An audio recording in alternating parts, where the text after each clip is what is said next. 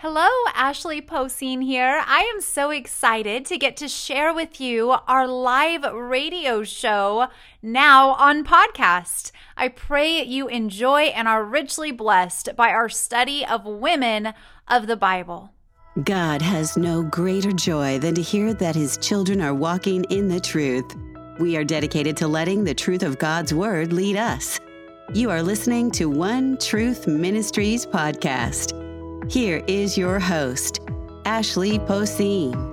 I want to remind you, we have been diving into just kind of a new series looking at some very specific women of the Bible. And it took a little bit longer than I thought as we're going through Eve, just because there's so much to cover about her. Some of these other ladies will go through a little bit quicker, but we've been looking at the first woman created, of course, which was Eve. In the last 2 weeks, we've spent some time on her before or prior to the fall. So we've been looking at Eve in how she was made and why she was made, what the purpose of woman is. So we've really been kind of getting into that just a little bit the last couple weeks. And so we've been spending time prior to the fall of mankind. Today, and even next week, we're going to take a look at this particular moment in time when humanity fell. So we want to learn even from the mistakes of the women that have gone before us. We want to learn both from their successes and from their mistakes. It's so funny, as I've been going through this time looking at creation and Adam and Eve, I tell you what, there's so many jokes out there. I don't know. There's so many jokes, so many stories.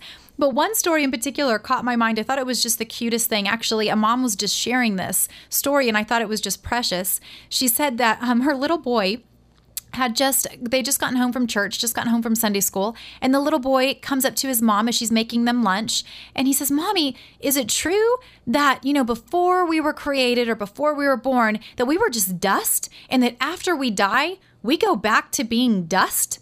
And, she's a little preoccupied making her lunch. And so she says, "Yeah, that's right, son. Why do you ask?"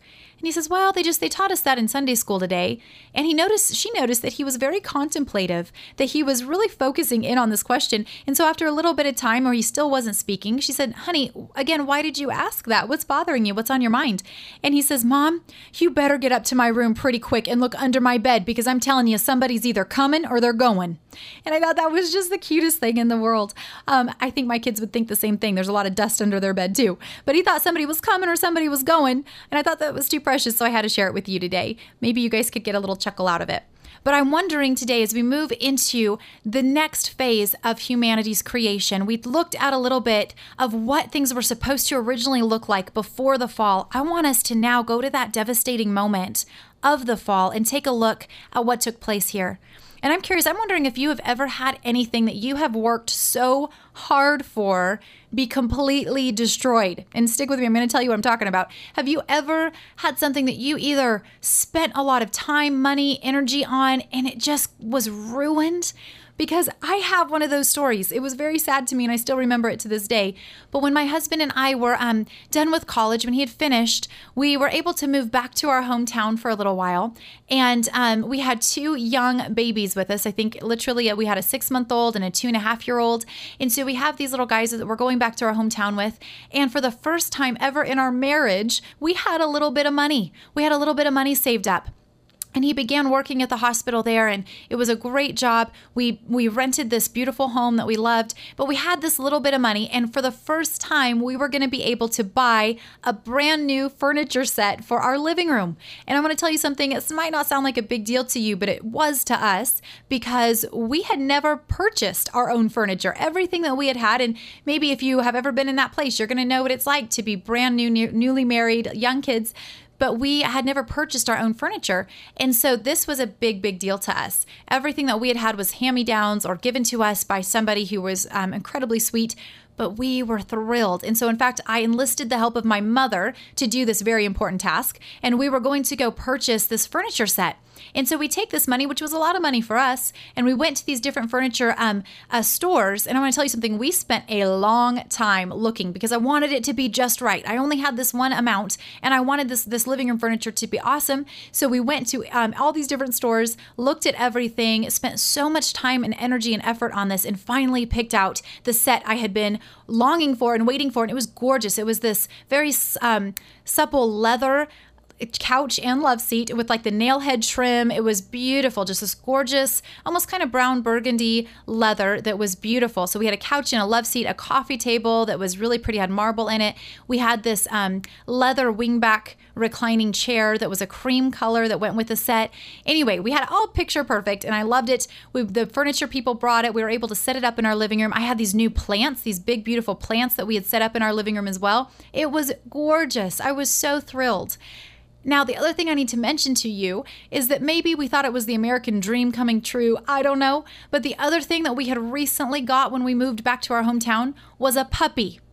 Now, I want to tell you something. I need to be clear. This wasn't just a little puppy. We had a Saint Bernard puppy. So if you can picture this puppy is not a puppy. He's kind of the size of a full-grown dog. But we have this Saint Bernard puppy that's in our house. And he's probably already maybe 4 months old at this time.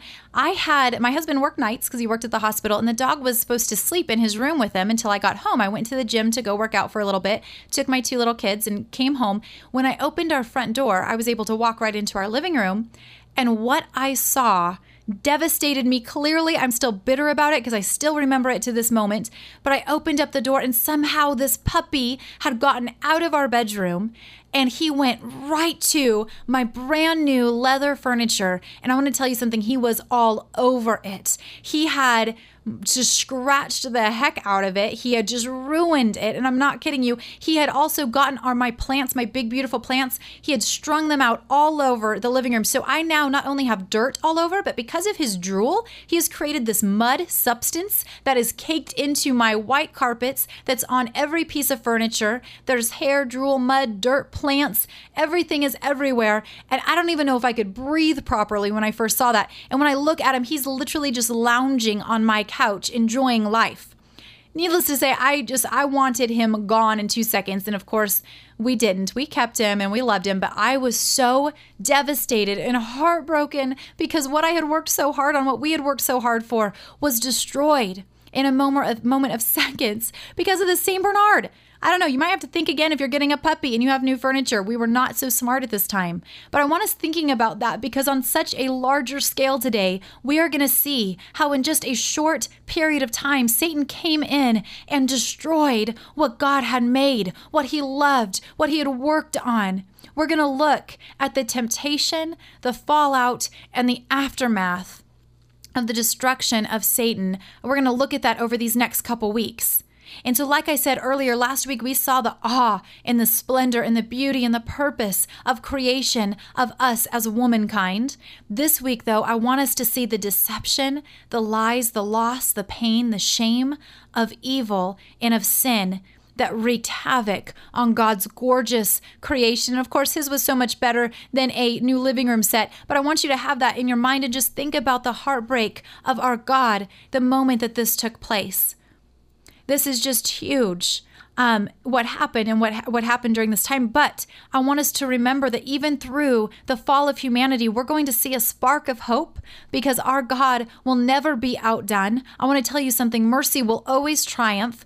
Grace will win every time. But there is a lot to learn from Eve and what happened between her and this serpent. And so we're going to take a good look at it today. And I want us to begin in chapter 3 of Genesis, verse 1. Again, if you have your Bibles, I encourage you to follow along. And if not, listen, let the word of God speak this morning.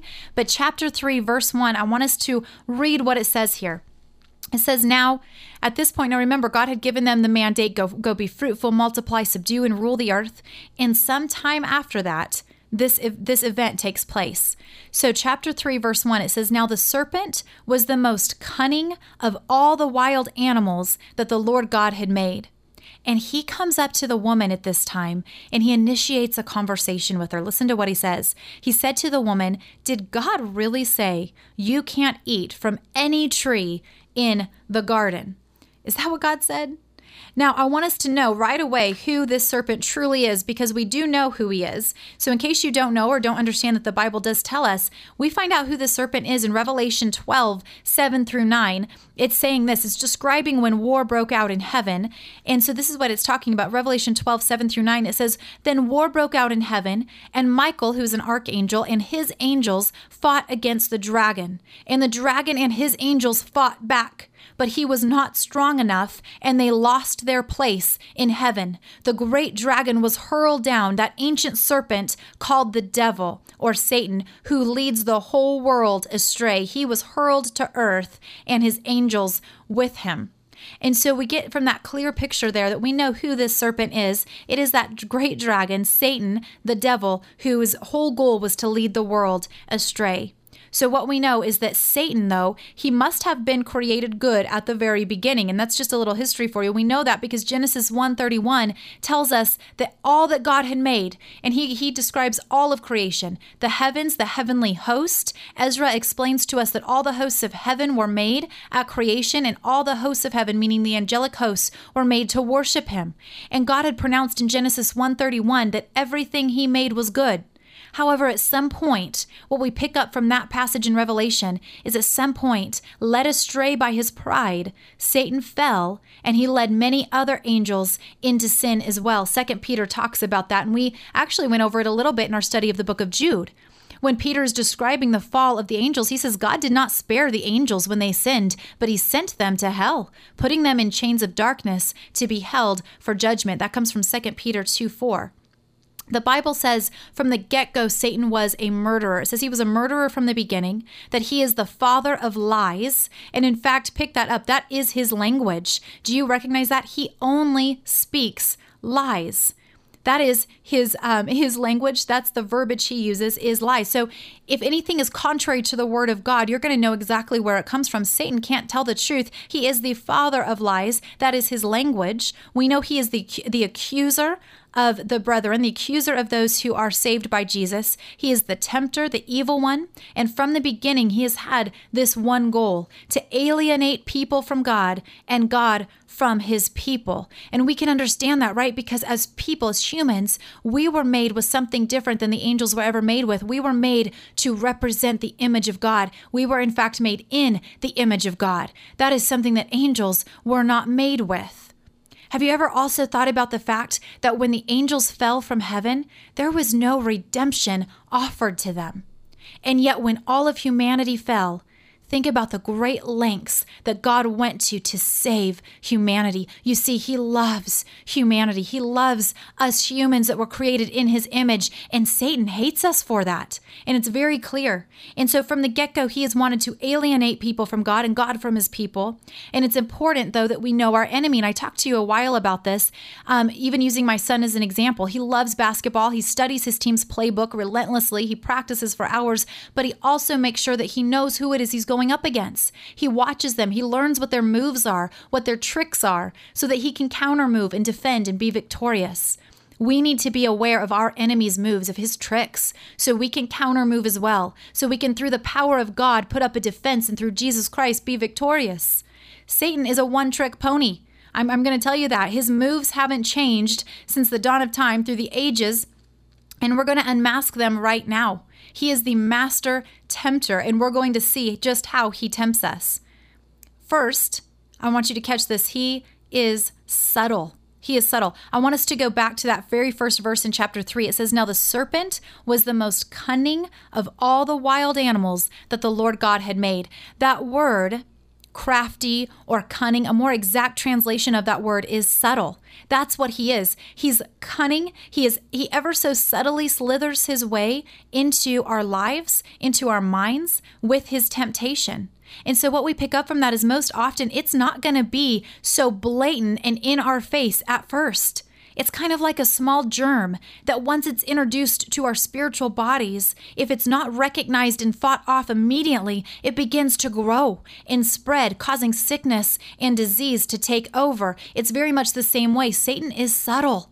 He is subtle and crafty and cunning in the way he comes at us. So we have to be on our guard because it's not always as blatant and in your face as you might think. And we pick up on that within the story of he and Eve. So I want us to look at this. We need to recognize the subtlety with which he works. Now look at what he says to the woman, finishing this verse 1 of chapter 3. Do you see what he does right away? He says, "Did God really say you can't eat from any tree in the garden?" Do you notice what it is that he does right away? Because this is important. He causes her to doubt the word of God. Did we hear that? He causes her to doubt the very word of God because God had already spoken to them both and said he had given every tree and every plant bearing their good fruit for them to eat. He had already told them, eat whatever you want. That was the word of God, except for this one tree that was planted in the middle of the garden. He had shared that with Adam. You may not eat of that tree. Now, Satan immediately in his subtlety causes her to doubt the word of God. This is huge because it's still what he does today. Through all different voices, he tries to get us to doubt the very word of God that we have. Did God really say this? Does he actually mean that? I know that this verse says it here, but I don't know. Does that really apply to our modern society? He gets us to try to doubt the very word of God. He did it at the beginning. He is doing it still today.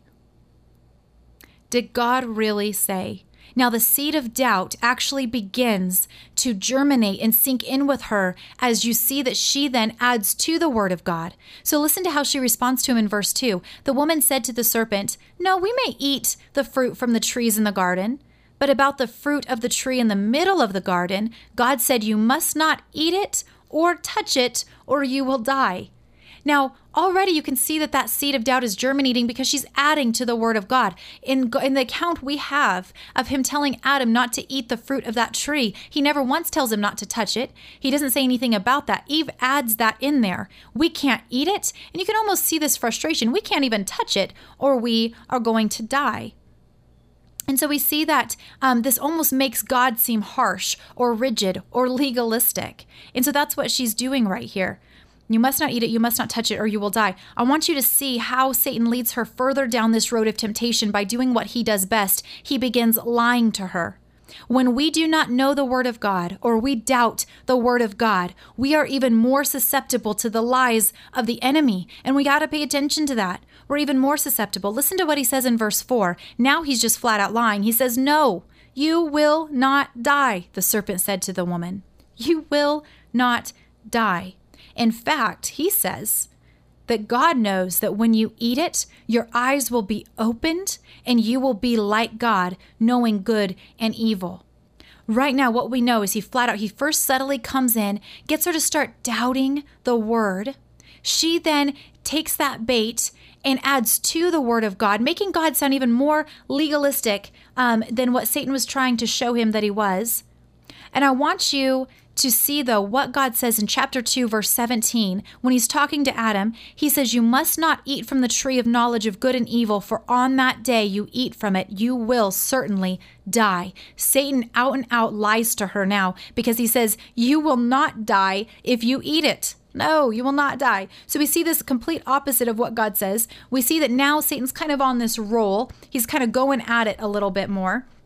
And so he's going to add in a little deception in verse 5. Now he's going to go back to that. He says, "In fact, God knows when you eat it, your eyes will be opened and you will be like God, knowing good and knowing evil." Now this is partially true. Her eyes would be opened and she would know good and evil. But unfortunately, that knowledge would not just be a head knowledge. It was going to be an experiential knowledge. Unfortunately, she and Adam would both experience some good, yes, but they would also for the first time experience evil. And through this, they would not become more like God who created them. I want you to hear me. They were going to become more like the devil that tempted them. This is that great lie and that great deception when we think we can become like God. This is what he's saying. You're going to be like God. You're going to know good and evil. But you know what? In the giving into that temptation, Eve did not become more like God. She became more like the one who tempted her, fallen, corrupt, and condemned. Satan had caused her to doubt God's word. He had lied and deceived her, and he had made her question God's goodness, his motives. He made it seem like even God had lied. And we have to stop here for just a second and realize that up to this point, and I want us to think about it, Eve had never experienced any evil. She had no reason to fear danger. She had lived this life of bliss in the Garden of Eden. She had the word of God. She had relationship with God. And yet we get on her so much for falling. I want to tell you something. We have all of those things. We have the word of God. We have relationship with God. And now we even have the knowledge to know good from evil, and still we fall. So before you jump all on the bandwagon of getting mad at Eve, I want you to understand something. We would have done it no better. She didn't even know evil yet. We know evil and we still fall. So let's take a look at these 3 temptations that she faced really quickly before we break for today. They're the same through the ages. I want us to read verse 6 because they give us the clue to the 3 temptations that Eve faced and the 3 temptations we still face today. It says, then the woman, in verse 6 of chapter 3, then the woman saw that the tree was good for food, and it was delightful to look at, and that it was desirable for obtaining wisdom. I want us to zero in on this because in and of themselves, they might sound quite natural, but when motivated by evil and in evil lust, sinful desire, the results are disastrous. They're devastating. In fact, 1 John is going to tell us that sin can be summed up in 3 categories, and they're actually the very 3 categories listed right here in Genesis. 1 John says this, for everything in the world that comes to us from the world, which are these 3 things, the lust of the flesh, the lust of the eyes, and the pride of life, comes not from the Father, but from the world. Did you pay attention to that? The lust of the flesh, the lust of the eyes, and the pride of life. The verse 6 says, then the woman saw that the tree was good for food, the lust of the flesh, and that it was delightful to look at, the lust of the eyes, and that it was desirable for obtaining wisdom, the pride of life. You see, sometimes like Eve, we might struggle with one of those temptations, and then that one temptation leads into the next and into the next. But sometimes we struggle with just one or more of those temptations than the others. I want to encourage us this week to really be considering what is it that you struggle with most. Lord, reveal to us, do we really struggle with the lust of the flesh? Do we struggle with lust of the eyes or with the pride of life? Where is it that we struggle the most? If you think about those lusts of the flesh, we just have to have it. We want it. We want to own it. We want it on me, with me. Or maybe we think about the lust of the eyes. We just like to look at beautiful things. I want my eyes to see things that I probably shouldn't. I just want to watch these things. And so that lust creeps in with that as well, as we allow our eyes to look at things that are ungodly and unholy and we should not be looking at.